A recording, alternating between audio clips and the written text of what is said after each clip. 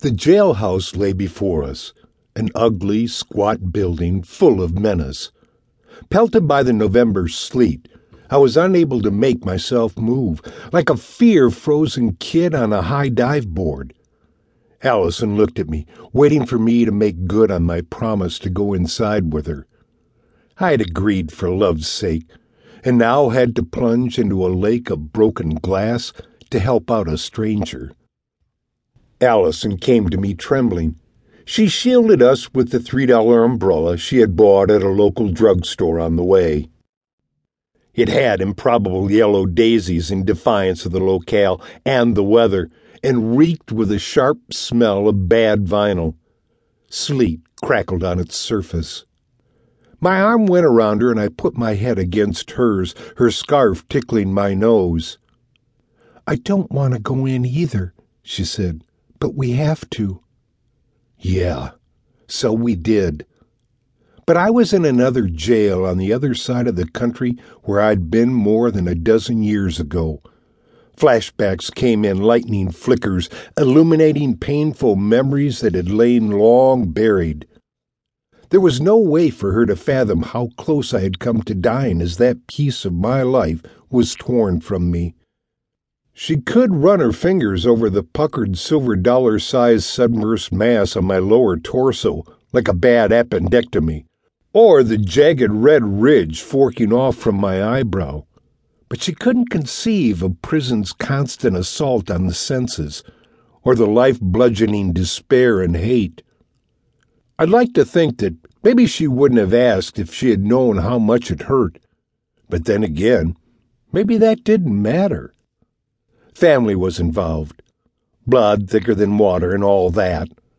Anyway, we were here, and I had to make my feet move, make myself go voluntarily behind bars once again. It felt like digging my own grave. I breathed deeply, trying to ease the constriction in my chest. With an effort of will, I pushed the ghost back and looked once more at the buildings and the fence strung with concertina wire. I'd gotten out. I was free. I could walk in here and walk out again this time. Okay. We went toward the huge steel doors of the entrance, twitching like a junkie with pounding pulse and a dry mouth. I showed my ID filled out a form, signed Zach Taylor with a trembling hand on the visitor's sheet, and passed through a metal detector. Cameras with unblinking red cyclopean eyes stared down from the walls. The pat-down for contraband made me shudder. It felt too much like being an inmate again. The faces on the guards were the same as I remembered, as pitiless and immobile as the carved heads of Aztec gods. The only reaction they showed was in the eyes, taking in everything and measuring everyone by level of threat. My shoulders were hunched and tight. I had to force myself to stand erect and look at faces instead of at shoes.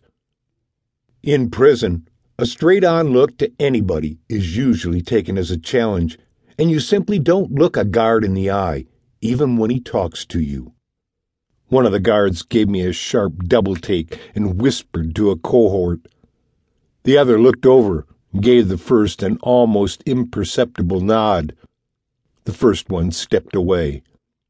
Panic sweat traced the length of my spine. I wanted so badly to run back through the heavy doors to the cold outside air. The guard came back and gave a slight shrug while I pretended not to look. We started moving to the next door, and I started breathing again. The outer rings of personnel were all males, but as we got deeper in, it was all women, though they had the same stone faces. The hell that I had been in had smelled of sweat, piss, and misery. This jail smelled of industrial cleaner.